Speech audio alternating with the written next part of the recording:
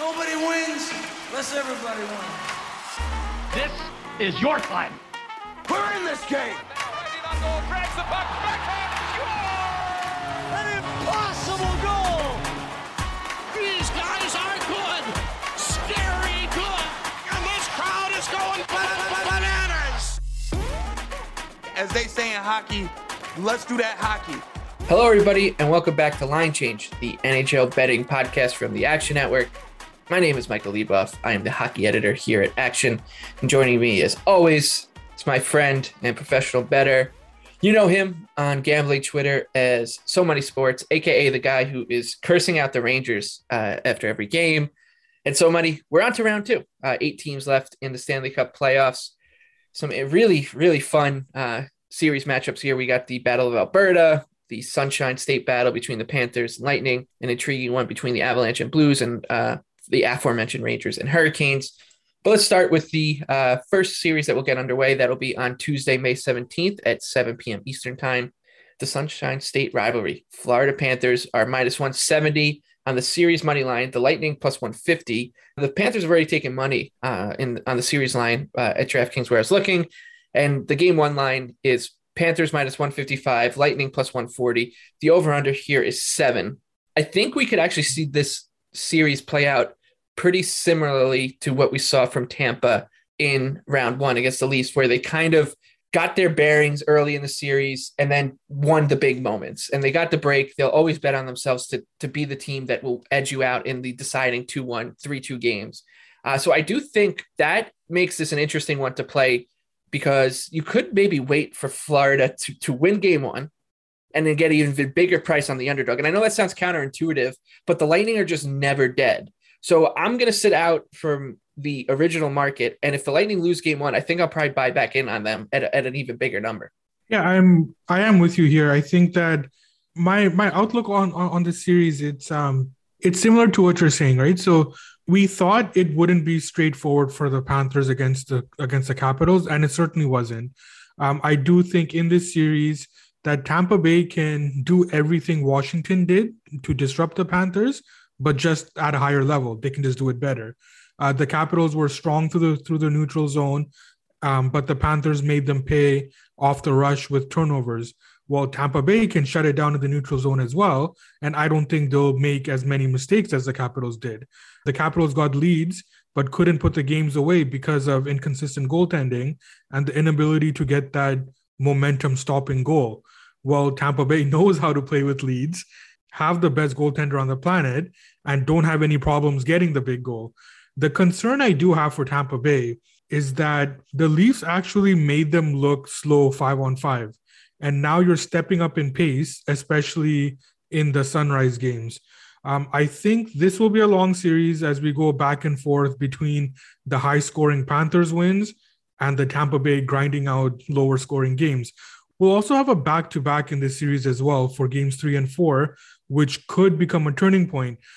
Obviously, Vasilevsky will start both games, but the question here is, will the Panthers go with Bobrovsky back-to-back?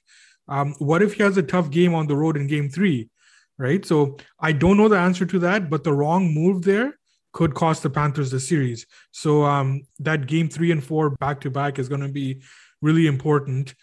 In the end, if Point is healthy, I'll take the goaltending advantage on Tampa Bay as a dog in a 7-game series. That brings us to game 1, though.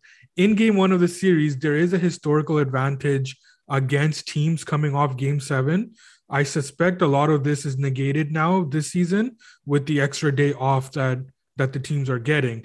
I don't expect Brayden Point to play, which is going to make it tougher for Tampa Bay to match up on the road, especially with the lack of speed that we saw from the Lightning in their bottom 6. Once Point is officially out probably during morning skate, the Panthers will take money. I do think that with him out, they are still short up to minus 155, minus 160. Yeah, and I think some credit needs to be given to Bobrovsky. I think, people are talking about Carter Verhaeghe for good reason. He was tied with McDavid in terms of playoff scoring until, I think, Game 7 for the Oilers. But Bobrovsky was the most important player in that series because he prevented the Panthers from going down 3-1. So he's in good form, but I think what we've seen out of him is that we know that Sergei Bobrovsky, who shows up on Tuesday, might not be the Sergei Bobrovsky who shows up on Thursday. Yeah. Meanwhile, Andrei Vasilevsky, who didn't really have a great, by his standards, stretch run in the regular season, and then followed that up with once again, by his standards, mediocre performance against the Maple Leafs until Game 7, when he was fantastic. If that Vasilevsky is now back, the goaltending edge is just gigantic because he's just that much better than everyone. And he's got the defense that is very good at insulating him, especially in big moments, which we saw in that third period of Game 7 against the Leafs, when the Lightning were just selling out to block everything. They did something very similar to the Islanders in Game 7 of the Eastern Conference Final last year. I remember that. I still have nightmares about Ryan McDonough blocking shots with his shin and Eric Chernak taking him off his face in Game 7 against the Islanders. It's like, this is a team that just knows how to kind of like pace itself. And we've said this about them in the regular season, but they just showed they know how to pace themselves in a series too. Yeah. It's really, really outrageous. You know, you just got to give them a lot of credit for what they've done, and the coaching is superb. So yeah, I think you'll be on the Panthers in Game 1. Most likely I'll probably be sitting out Game 1, but we'll be playing Tampa should they balloon if on the series line, if they lose Game 1, which they're underdogs. So it could happen. All right, the other game Tuesday night, Colorado Avalanche are playing again. It feels like we haven't seen them in quite some time because they swept the Nashville Predators unceremoniously in round 1. They're minus 400 against the very deep, offensively talented St. Louis Blues, 3-1 on the money line. The Game 1 minus 215 for the Avs, plus 175 for the Blues. Over under 6.5. You won't be surprised if you listen to the show. I like the Blues. I like the Blues at these numbers. Plus 175, plus 300 on the series line, I think are both playable. St. Louis does a couple things very well that I think gives them a couple feasible paths to success against the Avalanche. This is a deep offensive team, so they can match Colorado's top 9. Look, Colorado has the better players in their top 9, but St. Louis can at least run with them. And 2, the finishing talent on the Blues, this is an opportunistic offense. We know that their scoring chances, they don't generate a ton of them, but the ones they do are usually good quality looks. They're very opportunistic. They're good on the rush. So I think that in a series where Colorado will have the puck for 60% of the time, St. Louis actually won't mind that, right? Like they'll be able to absorb and counter, and unlike Nashville, they have the finishers and the facilitators to take advantage of those opportunities. And there's also the Darcy Kemper issue. He was injured in Game 3 for the Avalanche. That was 10, 11 days ago by the time this puck drop will drop. So we just don't know how he'll deal with the rust. Also, I mean, it was an eye injury. How is he going to deal with that? Don't know. He was really good during the regular season. He was strong when he played in the Nashville series. But he's a question mark. And Jordan Binnington was in good form when he took over for Ville Husso. So the goaltending situation, I think, if this series had been played 2 weeks ago, you'd say decided advantage Colorado, is now a wash. So the Avalanche, they deserve the big number. They deserve to be a big, big favorite. They deserve to be the Stanley Cup favorite. But this Blues team, I think, is incredibly live. Yeah, I think Colorado might be in trouble here. Look, we always talk about the playoff demons that some teams need to exercise, but we need to look at the Avs in that respect as well. The Avalanche were rolling last year too before collapsing against Vegas, and they lost in the second round in the bubble to that magical Dallas Stars squad as well, which still brings a smile to my face. If you look at it on paper and you kind of see the way that the series went last year, you would think that there's no reason why the Avs don't deal with the Blues again. I really thought that the Avalanche would get a break with their first round bye and getting a banged up Wild or Blues squad in this round, but it didn't play out that way. The Blues Wild series wasn't nearly as physical as I envisioned. Of course, the multi-goal spreads in that series wasn't conducive to a physical brand of hockey. The Blues have much better depth throughout their lines, which we've alluded to all season. But the health on the back end is the big question here. It doesn't look like Torrey Krug will be ready for Game 1, at least for Game 1, I should say, and that's obviously a big loss for them. We also need to talk about the goaltending here because we need to give credit to Jordan Binnington. He has been an auto fade and an auto over for me all season, but he played well in the first round, and he he really made me pay in that first round as well. So we have a very recent example of him stepping up his game during the playoffs. And we just saw in the Calgary-Dallas series where a hot goalie in the playoffs can steal series. I do worry about Colorado here. Playing a Nashville team with a questionable defense, less balance offensively, and no goaltending is one thing. But now you're getting a team that could probably make me a 20-goal scorer, possible hot goalie, and a defense that's getting healthier.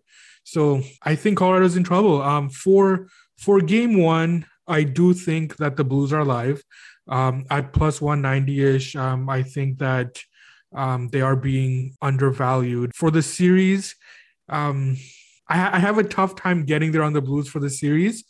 But it is certainly not going to be straightforward for Colorado here. So I think where you're headed with the Blues for the value in this series, I can definitely see that. Yeah, and let's also not forget about Binnington. That sweep, and this sounds weird because they got blown out basically by the Avalanche last year in a series that I couldn't stop betting the Blues and I should have stopped right away. But Binnington was pretty good in that series against the Avalanche. His numbers might not show it, but there were a couple games there where he was under siege and kept St. Louis deep into the game. And of course he had that playoff run when they won the Stanley Cup. So like you said, like they're just goaltending is so weird, and you can just get a money goaltender in the playoffs who just shows up and he's a money goaltender in the playoffs. And you're not gonna be able to quantify that during the regular season. And, we are both, you model games. I'm looking at numbers all the time and trying to stick to them, but they're just in the playoffs. It's a little different. And you can kind of bet into stuff like that, especially when it comes to goaltending, because it is incredibly, volatile. And this is crazy too. Like I think like a correct score bet in the Blues favor in something that you're not going to see coming basically is also worth maybe a shot, like 20-1 on them to win 4-1, something crazy like that, because the Blues are being disrespected, I think, in the market. And that just is going to lend value on the derivatives as well. So, if you want to have like a small sprinkle on something like that, I think it's worth it. But like I said, Blues plus 175 or better in game one. I like the money line on the series price too. I believe in this team, and I paid the price by not sticking with them against the Wild because of the injuries, but it's the forwards that are carrying this team, not the defense. All right, we'll flip to Wednesday now. I don't even want to talk about this one.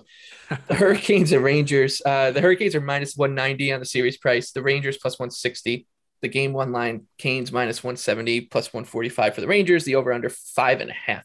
We can talk about the Hurricanes in a little bit, but let's try to unpack the Rangers for a second. Both these teams went to game 7 in their first round, but if you watched all 7 games of those series, also 14 total games, you would think they were playing different sports, because the way the Rangers won their games and the way the Hurricanes and Bruins were winning their games, just completely different. I think that the Rangers ended up giving up 116 high danger chances to the Penguins in that series. Granted, there was a triple overtime game in there, but I mean, in overtime, you're supposed to be playing even tighter defensively, so that shouldn't balloon the number all that much. They created, I think, 58 or something. It was like a plus 60 differential on that stat by a natural stat trick. Nobody who's not a Ranger fan, and by the way, you tip your cap to the Rangers for being resilient and coming back in games 5, 6, and 7, including and coming back in the series 3-1. But I think anyone who watched that series, who bet that series, who paid attention to that series, would tell you the better team lost, and the Rangers just caught an absurd amount of incredibly significant breaks, whether it be Louis Domingue having to play 16 out of 24 periods in goal, whether it be Sidney Crosby going down with a 2-0 lead in game 5 with the Penguins up 3-1 in the series, whether it be Alexis Lafreniere ripping Marcus Pettersson's helmet off so the Rangers can score a game-tying goal with 5 minutes left in the third period of game 7. However you want to paint it, the Rangers caught a ton of breaks, and they didn't really get the goaltending from Igor until game 7, which makes this a little scary, because if he did show up, if he is back on form, all of a sudden they become a much more viable underdog against Carolina. I'll pause there, and I'll let you unpack on the Rangers before we talk about the Canes. Yeah, so I completely agree with you, right? But the fact of the matter is that we can talk all we want about the Rangers not deserving to win that series, but we've talked about this all playoffs. The better team doesn't always win. It's about matchups. It's about health. It's about bounces. That series turned on a dime once Crosby got hurt. But we also need to talk about what was happening up to that point. The Penguins were dominating 5-on-5 with their third string goalie, and Shesterkin was having so much trouble with his form that we were suspecting that he may be fatigued. Even with the Crosby injury, the Rangers still had to come back in their games. They were still outplayed for large stretches, but the goaltending mismatch was just too much to overcome there. So the Crosby injury also allowed the Rangers to match up better, especially in Game 6, as that game wore on. With Igor, he did fight through his issues, and the Rangers, they did take advantage of some of the Penguins forwards playing larger minutes than they otherwise would have, and the strain on the defense with Dumoulin's injury. So I have a tough time with this series, because if you look at the numbers and you look at logic, Carolina shouldn't have any trouble with the Rangers, but we both know that it doesn't always work that way. So I'm a little bit on the fence here. I think I probably need to spend some more time on this series, but we've talked about this all year. Igor is a great equalizer. So it's really tough for me to bet against him right now. Yeah, I think another couple of things just to keep in mind here for the Hurricanes. In terms of 5-on-5 play, like the Penguins were a solid team during the regular season. The Hurricanes were one of the best 2 or 3 in the NHL. Public models had them basically second, third, or fourth in terms of high danger chances, expected goal rate, shot attempt share at 5-on-5. Another thing to keep in mind too is the Rangers power play clipped at 31.6% against the Penguins. And I think you could also argue that 31.6% undersells just how good it was and how timely it was. I mean, they scored the series winning goal on the power play. They turned Game 6 on a dime on a power play because of the Evan Rodriguez penalty. That said, the Hurricanes had the best penalty kill in the regular season, 88%. Of course, they didn't go against a power play this good every game, so that number is obviously not going to stay that high. The Bruins clipped at like 20.5%. Bruins have a good power play, but a few of those came on, extended 5-on-3s and stuff like that. So that edge, you'd expect that edge to be muted. You'd expect the edge in goal with Igor against not a number 3 goalie against Antti Raanta. Of course, it's a backup, but he looked good against the Bruins. That gap should be somewhat smaller in terms of the goaltending disparity. But like you said, it's really, it takes some bravery to bet against the Rangers team this Rangers team right now, because they're just this, opportunistic kind of outlier. But I will say, if you are going to bet the Hurricanes on the series line, I would search for -1.5 and -2.5 and play them at +110 at -1.5, +220, -2.5, because if they do win, like if the Hurricanes do win, it should be by multiple games, because that would be just them imposing their will as the better team, the better 5-on-5 team in the series. So that'd be where I'm looking, but boy, it's kind of just hard to get involved against this Ranger team right now. I do want to ask you about the total though. 5.5 for Game 1 right now. We've seen outside of the Flames, Oilers, Flames, Star series, basically everything's been 6.5. Do you think that one is perhaps a little low and will tick up to 6, given the form of Igor and the fact that he's going up against Antti Raanta? So I will provide some insight into how my thinking has changed about totals in the NHL this year, especially as the season has gone on.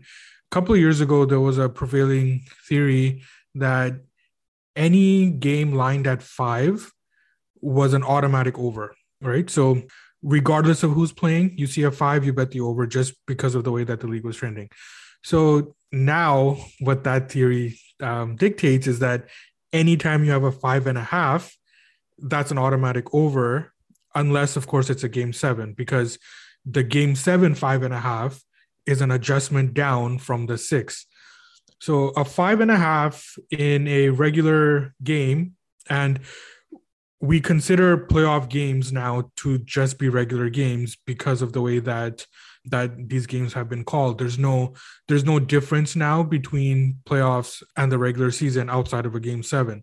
So even with the 5.5, even with the way that Carolina plays disciplined, even with Igor, you have a 5.5, you have to look at the over. if I do get involved in the over, I do need it to be a little bit cheaper, but it's the over that I'll be looking at here. And it just goes to show that like things change over the years. Right now, we're in a period in the NHL where we're basically the opposite of the dead puck era, where we made a living on under 4.5s at plus 130, plus 140. So now we're looking at the over sixes at plus money when you have a game lined at the 5.5. Yeah, we saw a 5 for a little while on Game 7 day between the Flames and Stars. A lot of fun. And that was an automatic over. Yeah, exactly. And what it pushed. We pushed, but... Yeah, it pushed. Beautiful push. Yeah. Like, come on. With the way Ottinger played, and that game was nuts. But we are a podcast that looks ahead, not back, really. So we will look ahead to Flames minus 190 against the Oilers, plus 160 on the series money line. This is the Battle of Alberta. Everybody in Canada has been waiting for this one in the playoffs, and they're getting it. They're getting it with McDavid involved, Johnny Gaudreau, Daryl Sutter. All the stars are coming out for the Battle of Alberta here. Game 1, minus 160 in favor of the Flames, plus 140 for the Oilers, and an over-under of 6. I think in terms of the series price, the Oilers are live. I do have a couple of causes for concern for the Oilers from their perspective. During the Stars Flame series, we talked about how it was hard to imagine Jake Ottinger playing any better than he was. And I said that at like game 1, and he showed me I was very, very wrong. I kind of have the same feeling about Mike Smith. He was really good in that Kings series and faced a lot of volume because that series was much more open than we thought until game 7. So I think the goaltending matchup here, the disparity between Markstrom, who's a Vezina candidate, of course he's not going to win because Igor is, but still a Vezina candidate this season and nominee, and Mike Smith, I think it's pretty wide, and it might be underratedly wide given how Smith played in the last series. And even though Markstrom played really well, Ottinger was a story there. So I do have some causes for concern there. And the Flames just dominated play. Of course, that was the Stars. The Oilers are a much better team, but I think Calgary might get a little bit underrated just coming off of that series. And while Smith could be a little bit overrated. And we have to mention that like Leon Draisaitl does not look healthy at the moment.